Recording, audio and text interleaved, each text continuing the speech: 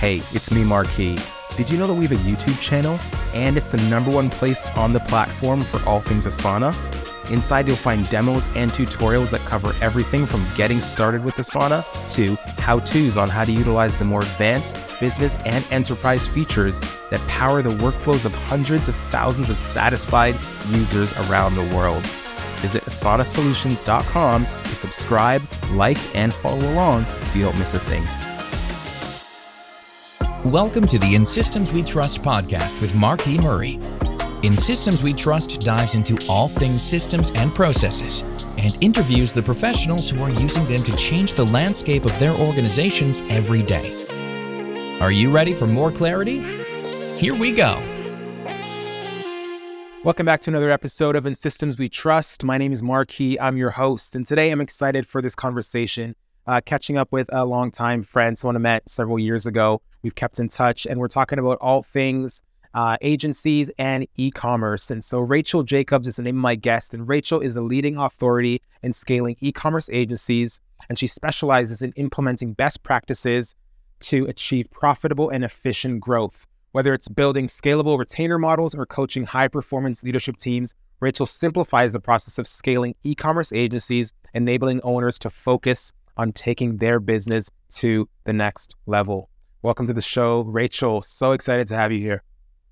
I appreciate you having me on board. And when taking things to the next level, hopefully means selling your business. That's the goal. Yes. Scaling, growing, exiting, whatever that may look like. We're going to talk about all of that today. So I'll hand it over to you. I'd love to know, I know a bit about your backstory, but love you to elaborate on really how you got your start and what initially sparked your interest in the e-commerce agency space.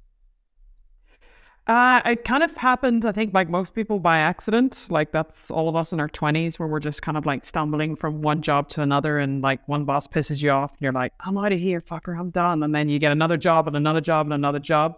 So I fell into the startup world in operations and ran a Silicon Valley backed tech company in the AWS space. And then through that, then find my way into the startup world, but in e-commerce. So I was on the tech side first, like a chief marketing officer. And as part of that work, then I started building out partner program with agencies and started getting used to the e-commerce space. So that was probably 8 years ago now, 7 or 8 years ago. And then I started consulting with various businesses. One of them was an agency. And then I accidentally, after a night out, agreed to join the agency as COO. So that was a happy accident, I suppose. And it really was a baptism of fire. I came into that business. It was a design and build agency, one of the leading Shopify Plus agencies in London. And it was design and build. And my background really was in marketing. So I came in and I'm like, where's the money? Like, where's the profit? What are we doing here? And then we started building out this retention stack based on Klaviyo at the core and then all of the other solutions around it. And it scaled really quickly, really significantly, and growth really was what clients were looking for. So it just gave some sort of reprieve to the agency between this like ebb and flow of the market where it's like lots of projects, no projects, lots of projects, no projects, where you have that like baseline of like recurring revenue. So I did that for a few years. And then after I did that, I thought if I did it for one, I can do it for more. And then a few people knew me in the industry and I started working with a couple of people and I was still doing tech stuff. And I just really realized that I didn't really enjoy doing the tech stuff as much as I enjoyed. So I just thought balls to the wall, typical Rachel fashion, all or nothing. So I was like, I'm going to cut all of these contracts and I have one client that's paying me €1,000 a month. And I cut basically 70 to 90% of my revenue and let's just see what this baby can do. And then and I worked like a dog, like I really worked like a dog and I knocked on doors and I spoke to people and like e-commerce agencies send them my way. And I built out this program around it and done some training academies and agency academies online and in person and built this 4-pillar approach to scaling an agency. And then now it's 4 years later and I'm the leading authority in the world for e-commerce agencies. And I consult with some of the biggest tech partners in the industry. I'm doing a big conference in Toronto, as you know, in a few weeks. And I have some of the leaders in the industry that are putting money behind it, 400 agencies that are coming. So it's been an experience, but I'm so passionate about agencies and agencies that are exclusively in the e-commerce space, because even though there's lots of amazing, I know that you've come across lots of amazing agency coaches, Yeah. there's something to be said for being very niche in the e-commerce space. And I think that's allowed me to really carve out this path and build this network of 8,000 agencies, which is extremely valuable to the agencies that are there and also the partners that I collaborate with. So it's been fun, exhausting, but fun. I'm 36 now and I started this at 31. So I'm just like, what the fuck happened? Like, where's all that time gone? Yeah, I can imagine how exhausting that would be. I mean, the clients, the demands, and you said something off the top to further clarify the point in the bio where I said next level, right? So that hopefully like shifts them towards an exit. But you also said something that was interesting. You came into your first agency by accident, you know, funny how that happened. But, you know, you talked about like, where's the profit? Where's the revenue? So are those some of the common problems? It's that agencies don't understand how to, you know, increase their profit margins. And when you come in as the agency coach now, where do you start? Like, how do you start building them up to the point where they can have that solid foundation to hopefully scale effectively? Yeah, I mean, the profitability, I would say there's agencies have a lot of problems. I think typically the core four, as I call them, are pipeline, people, process, and profit. It's actually the pillars for the conference. This is not a conference plug, but that's the pillars for the conference that I'm doing in Toronto in a few weeks. But yeah, they're typically the four core problems. Typically for an agency that's like less than 10 people, usually, maybe a little bit more, a little bit less, but less than 10. It's all pipeline related. It's like deals and sales and stuff like that. And the reality is you just need to eat it. Like, you just need to just keep going, and you need to build credibility, and it is what it is. There is no silver bullet or quick fix. So once they get past that stage, it's typically then a people and process problem. So when you get to like 10 to like 30 people, it's kind of a combination of getting the right processes in place and getting the right people in place and then scaling that. Once you get to about 20, 30 and up, it's people, process, pipeline, and worst of all, profit.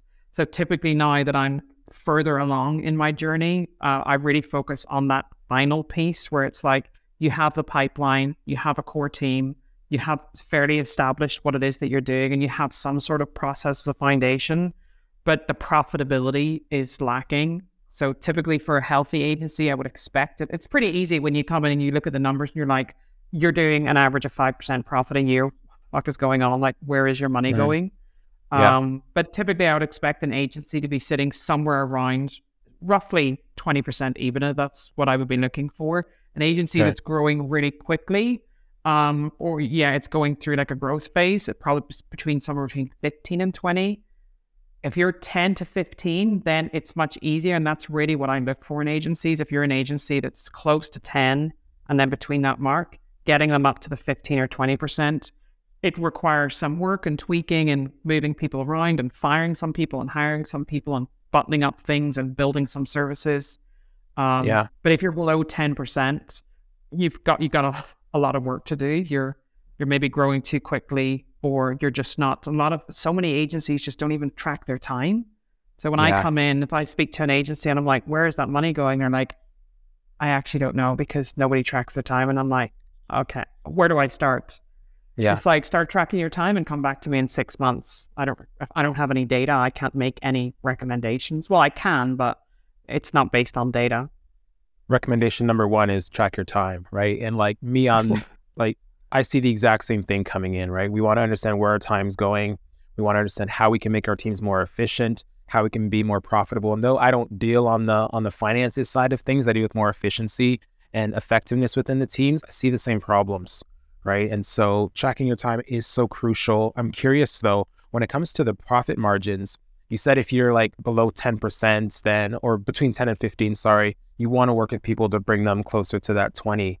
Where do you typically see, like, what are the trends? Are you coming in and seeing that 10% time after time, or is it lower than that for a lot of these agencies you work with? To be honest, a lot of agencies, it's much lower. A lot of agencies basically come to me and like, I have no consistent pipeline.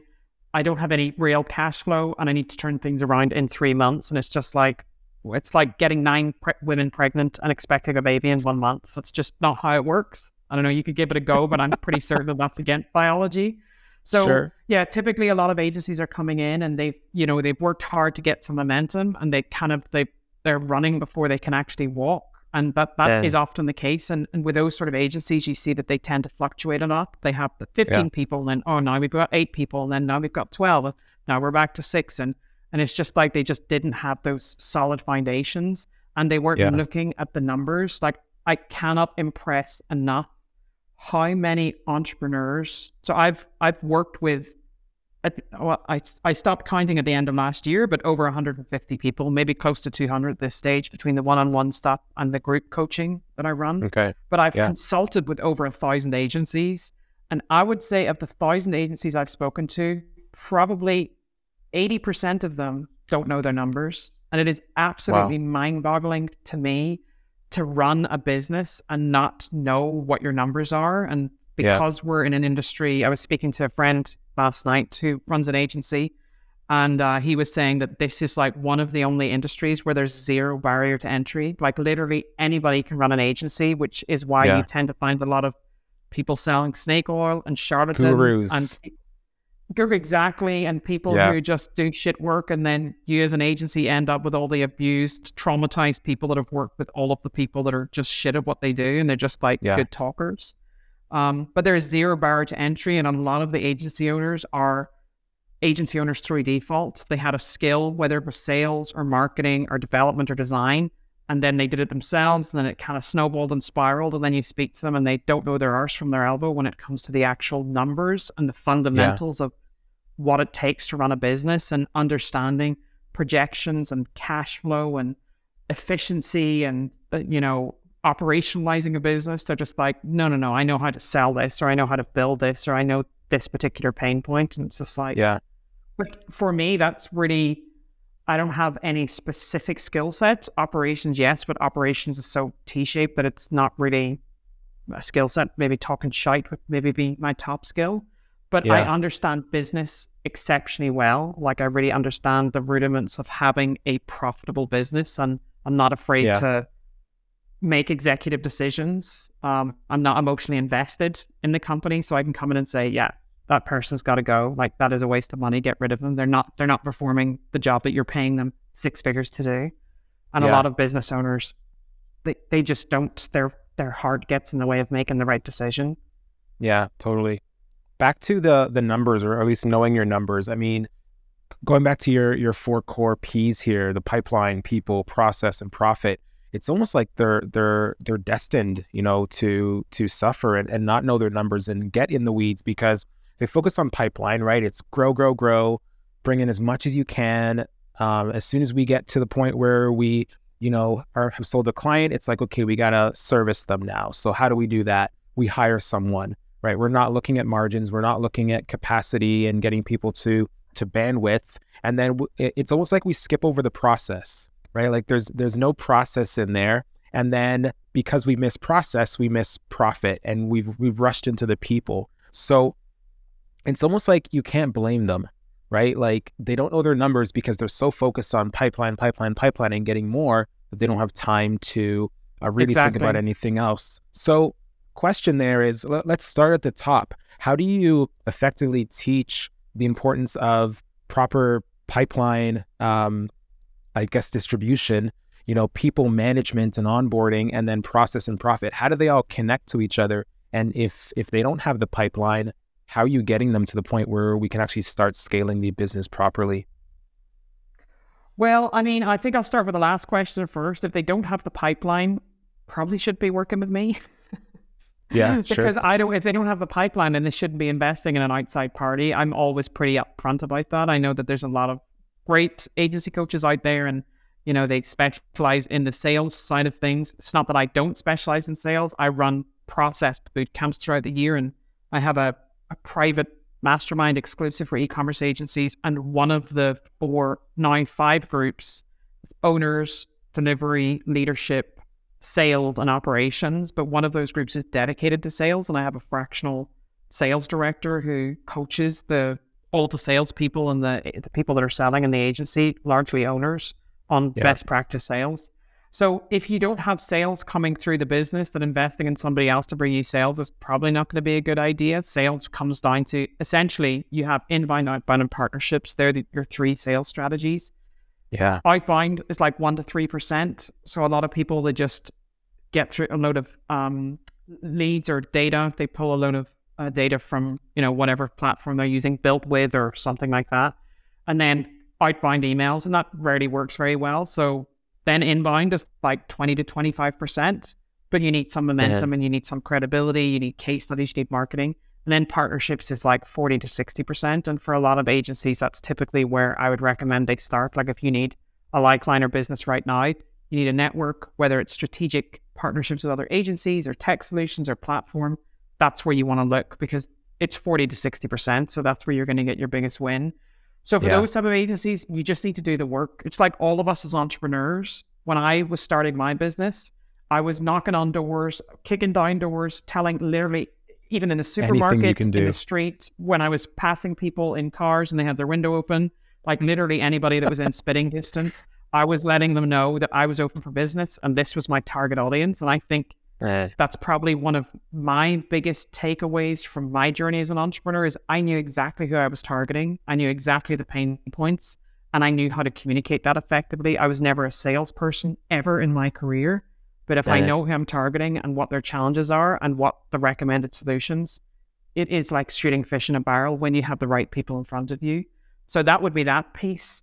The second piece then, which is like the people and process, those two things people tend to take over because you're dealing with emotions and hormones and personalities.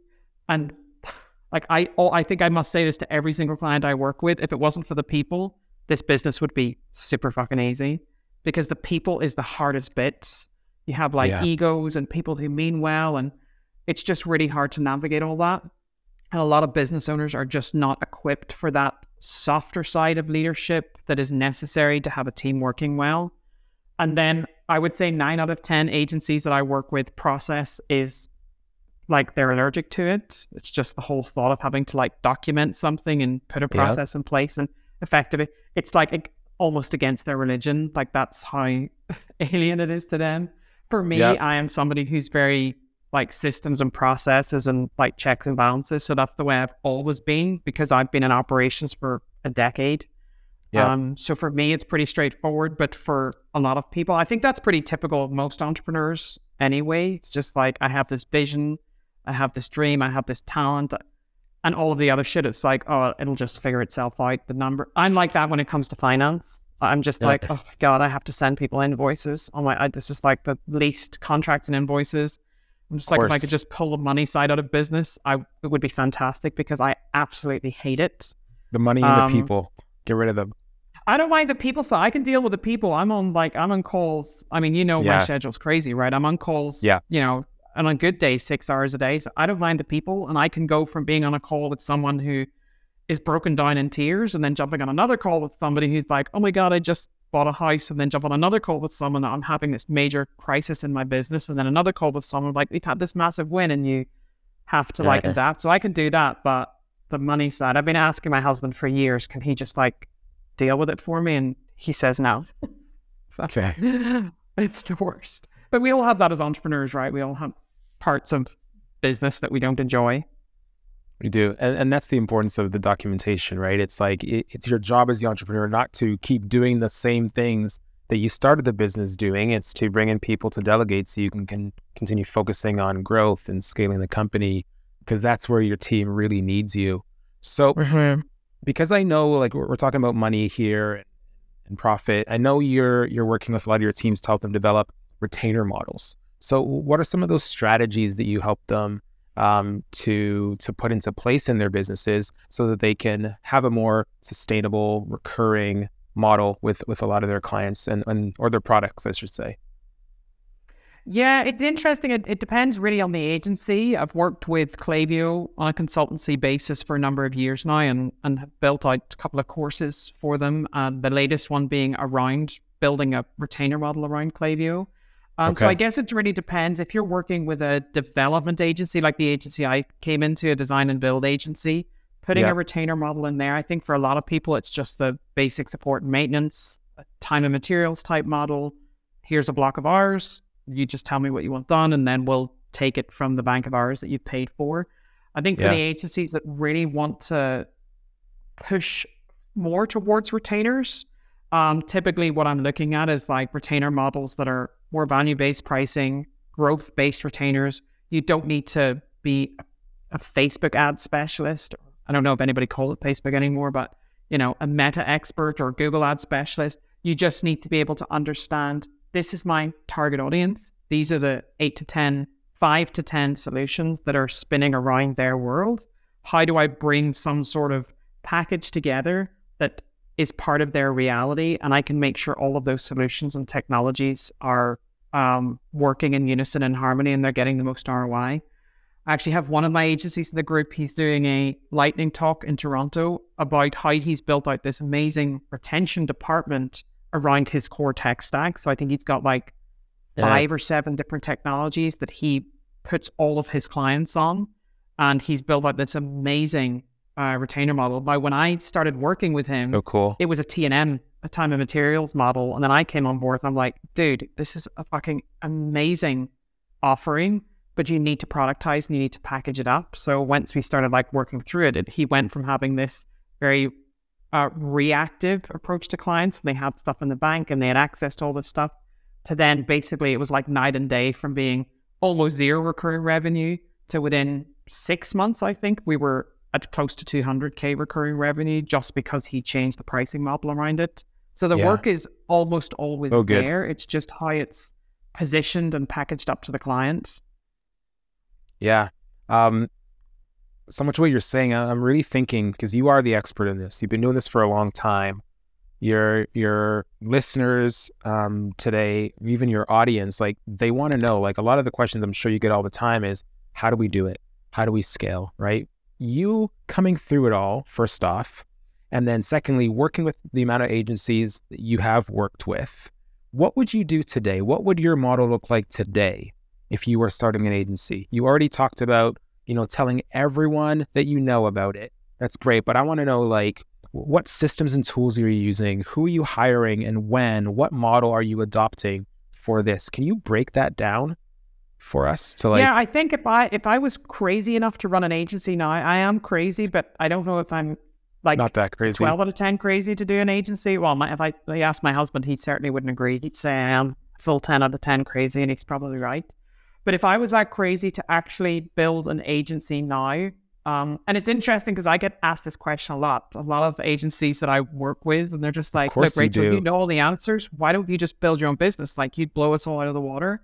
And my simple answer is, because I make more profits as a 3-person business than you do as an 80-person business. So like, why would I trade that and have 80 people that I need to take care of? So that's the simple answer. But if I was going to do it, I am biased. So I would double down on Klaviyo. That's what I would do personally. That's the tool that I would double down on, purely because I think there are lots of other email solutions out there for this e-commerce industry. I personally don't think that there's any that come close to that. I work very closely with the company, so I know more about the product and how it's planning to develop over, the coming months and years. So for me, it just is a smart bet. And also with a tool like that, and whether it's Klaviyo or you use a competitor, I don't know any of the other names of competitors, obviously, because I'm, indoctrinated. Doesn't matter. Yeah, exactly. It's not my reality. It's against my religion. You drank the juice, Rachel. You drank the juice. Yeah, exactly. Yeah. I need to get like commission for this shit, or get like an affiliate code or something. No kidding. But all of the technologies that live around that are super interesting. So I can plug in then subscription solutions, personalization solutions, review solutions, loyalty solutions, and build this retention stack. And you are printing money for clients. Of course, there's some finesse. So that's probably what I do. And I'd have a core team. My client-facing team would be a core team in-house. They don't need to be in my office here, for sure, no. But they would be a core team in-house. And then I would run then off a network of contractors or freelancers or whatever that are working in the background on a project basis for profitability purposes. So that's what I do there, and become an authority. I would pick a very specific niche. So in my case, I would probably go after like the the food and drinks industry, something that has subscription involved in it, but like a food and drinks industry or like a supplements type business, but something where there's like repeat customers. So I can look at subscription, memberships, loyalty, retention, personalization. Those are all things that I can do in that profile of customer. It's a similar, the metrics are the same. So that would be that side. It would allow me to be an authority in a very specific niche. And then the other thing that I would double down on is the consultancy piece. I think a lot of people were all talking about AI right now and how that's going to change the market. And are copywriters going to be out of jobs? I think maybe some of them, but the good ones, no. Designers going to be out of jobs? Almost certainly. Developers going to be out of jobs? Quite likely. So I think as an agency and being in this e-commerce space that's emerging so quickly, leading with consultancy and strategy really is going to be the big difference. I work with some of my agency clients where they're charging 30, 40, 50K just for strategy packages.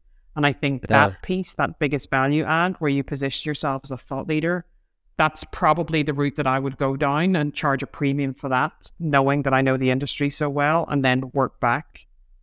Okay.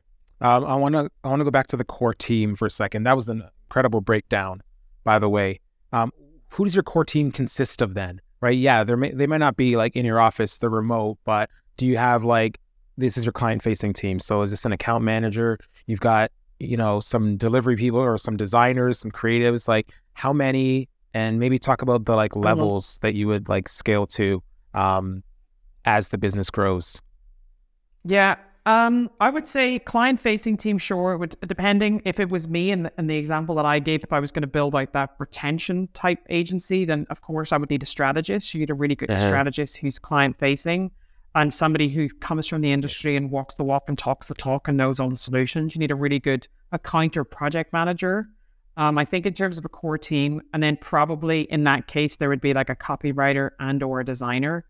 Copywriter, I would probably keep that person in-house. Designer would probably be the last one. But in terms of that core team, I would probably have like 3 or 4 people that are in-house, maybe a finance person, because we all know that I hate the finance.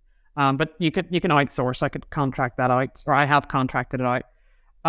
So that would be my core team. And then all of the other stuff that would be like additional designers, developers, copywriters, like all of those type of people.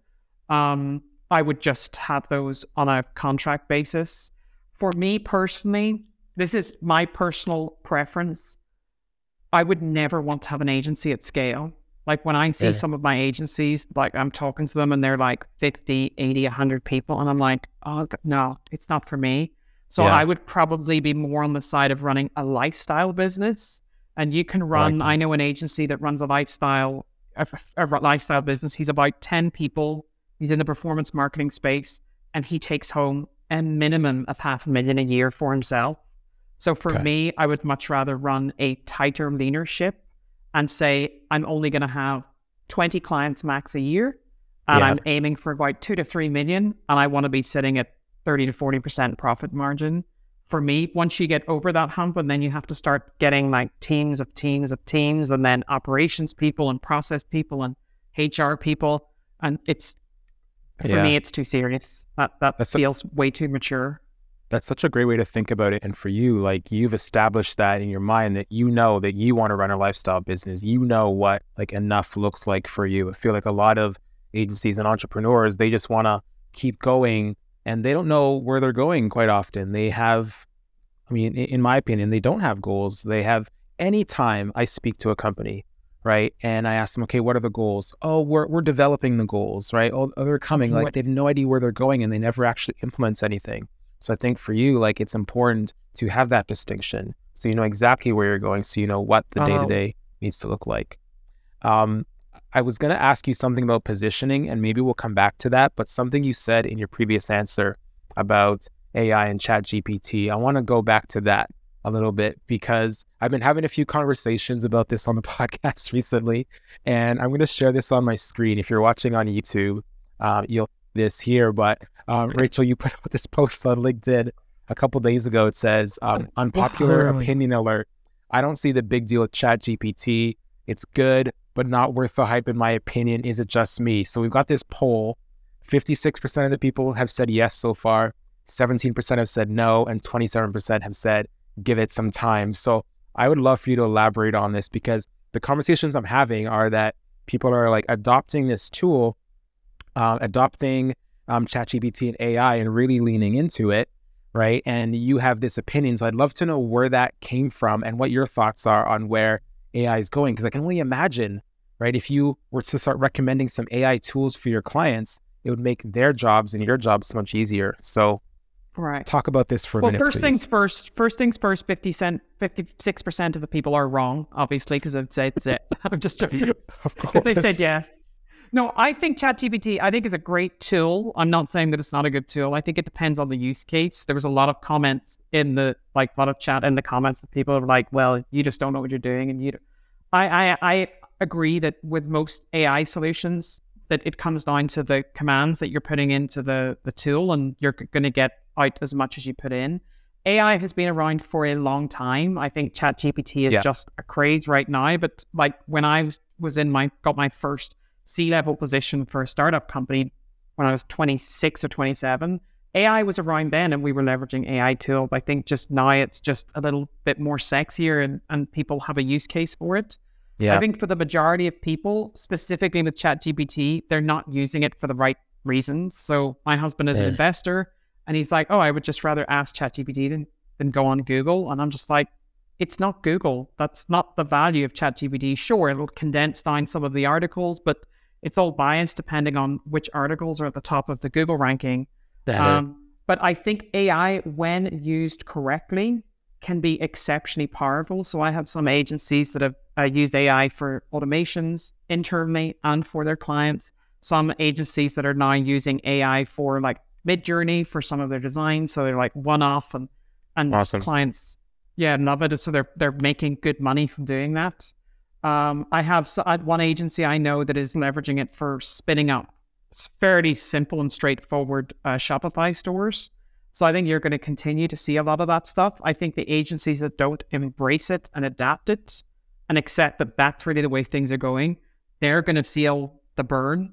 But what it can't replace is, I don't think it can replace all of the experience and the years of consultancy and strategy and expertise. It's going to Yeah. read the data that it has access to and then give an informed decision based on that.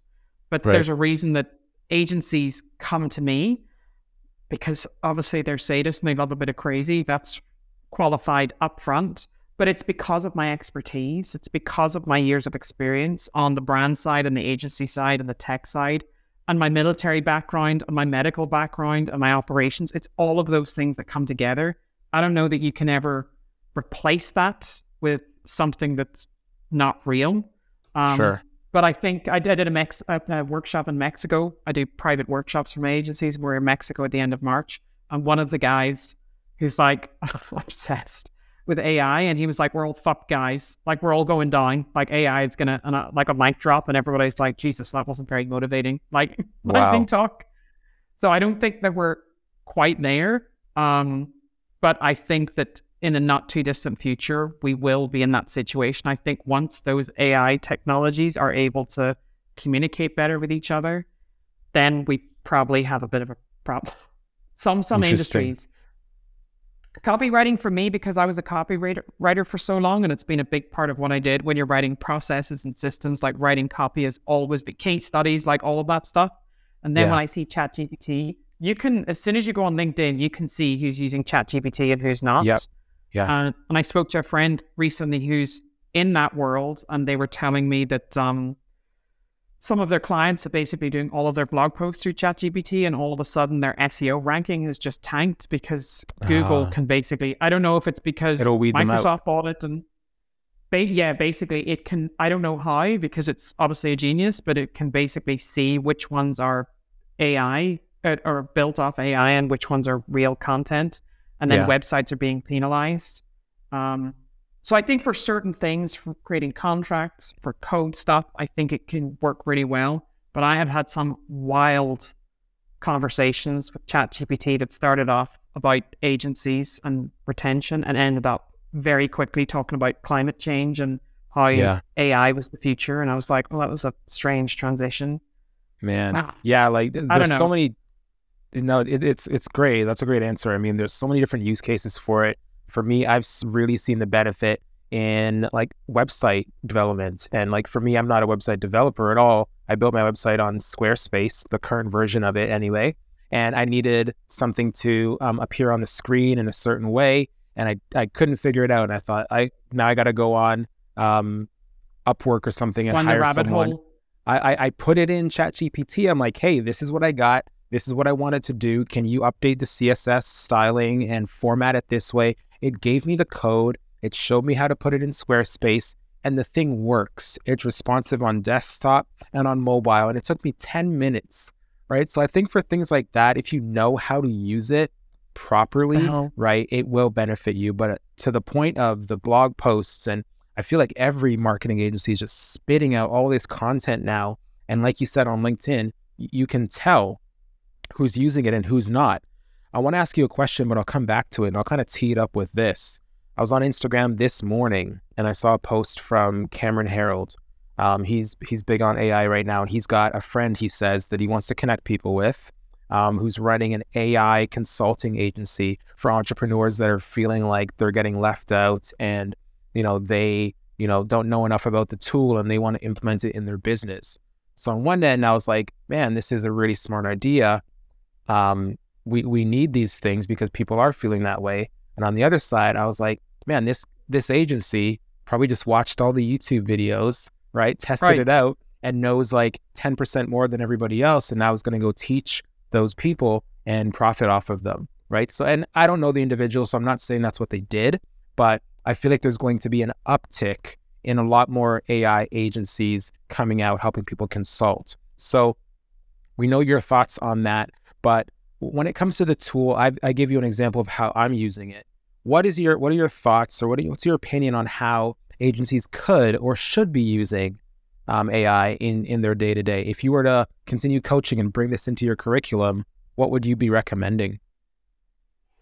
Yeah, well, I think I'm certainly not an expert in this space. I can just about count to 10 and read. So it's like I'm not really an AI specialist. However, I would say that there's a lot of stuff when it comes to contracts. I think it's a really good tool for tightening up your contracts and buttoning that up, because that's painful and expensive. I think when it comes to processes, you could put your processes, your old outdated process with a load of bullet points that need to be updated, and get those tightened up. Handbooks, employee handbooks, like all of that stuff that's like mundane, and you're paying HR specialists a lot of money to do, and lawyers a lot of money to do, and external professionals like me a lot of money to do. So I would like to think that people can leverage a tool, AI tools, to produce some of that stuff, to at least get them started, and then it's the maintenance. But I mean, because your background really, or especially with your previous company, is in processes and systems.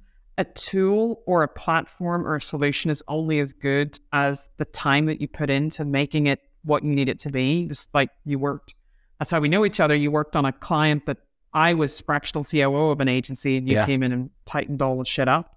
But it was a lot of shit every.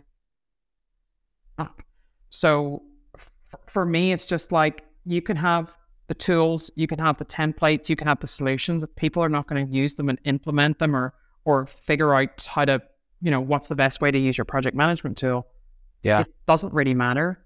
And the other point you made, look, it's like when COVID happened, all of a sudden people were buying liters and liters and liters of antibacterial hand gel, and, a million year supply of toilet rolls, and, face masks and all of this stuff. And some people made an absolute small fortune in a very small period of time. People that were like working in a supermarket, no disrespect to people that work in supermarkets, but people working in supermarkets literally just from China ordering millions of masks, just investing all of their life savings on loads and loads of masks, and then winning contracts with the government for literally millions and millions of dollars to supply them with all of these masks because they couldn't get their hand on stuff. So there are people, whether it's an opportunist or seeing an opportunity, there are people that there's going to be TikTok as a trend, AI is a trend, ChatGPT is a trend, NFTs.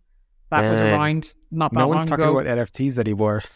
Nobody gives a shit. I have companies that invest so much money. I have agencies that specialize in that space, and then people who spent hundreds of thousands of dollars building on Web3 and NFT, and then all of a sudden said, forget about it. I'm just like, wow, that was an expensive experiment that you've done nothing Right. with. So that's just the reality, right? And I think fair play to the people who do that. It's not really my business model, because for me, I'm really focused on actual value. It's not Uh-huh. about, sure, there's a gap in the market, I saw a gap in the market with nobody specialized in e-commerce. But at the end of the day, it's about longevity. So, Yeah, well, more power to them. It depends on your motivation in business. As I agree. entrepreneurs, you all know, you have a conversation for 5 or 10 minutes with an entrepreneur and you know what their motivation is. Are they looking to really bring value, or are they looking for opportunity and money? Either is fine, but sometimes the two, it's just a totally different opinion. Yeah. I hate finance, so clearly my motivation is not money. And yeah, like I said earlier, it all comes down to goals. We haven't touched on yet, and it's another one of these P's. Curious to know, how important are partnerships to the growth and success of agencies, right? Like Asana is one of our key partners. I'm not going to talk numbers, but we do a lot of business with Asana and their customers, right? HubSpot is another partner. We partner with Panadoc and various others. You partner with Klaviyo. I know they're sponsoring your event in Toronto in a couple of weeks, right? So how important are our partnerships, and what does it look like when building those relationships with your customers? Yeah, I just think it's absolutely pivotal. I mean, my husband's Nigerian, and one of my favorite proverbs that just happens to be African, and he thinks it's because of him, obviously. And it says, if you want to go far, go alone. And no, if you want to go fast, go alone. If you want to go far, go together. And for Eh, me, I think my business, my first business was called Ecommerce Partnerships for a reason, because in the e-commerce industry, leveraging that partnership ecosystem. And even when I built the business, I was super focused on like retainer models and systems and processes. And actually what I ended up creating through default was a community. And really it's all down to partnerships. And it's leveraging these relationships that I have with my strategic partners, connecting them with my agencies. I've had some agencies that I work with, and they've been on one platform, a leading authority on one platform for 15 years. yeah, And then another platform that I know that I think is going to be a good fit for them. And they basically just switched over to a totally new platform because they see that that's the next iteration of their business.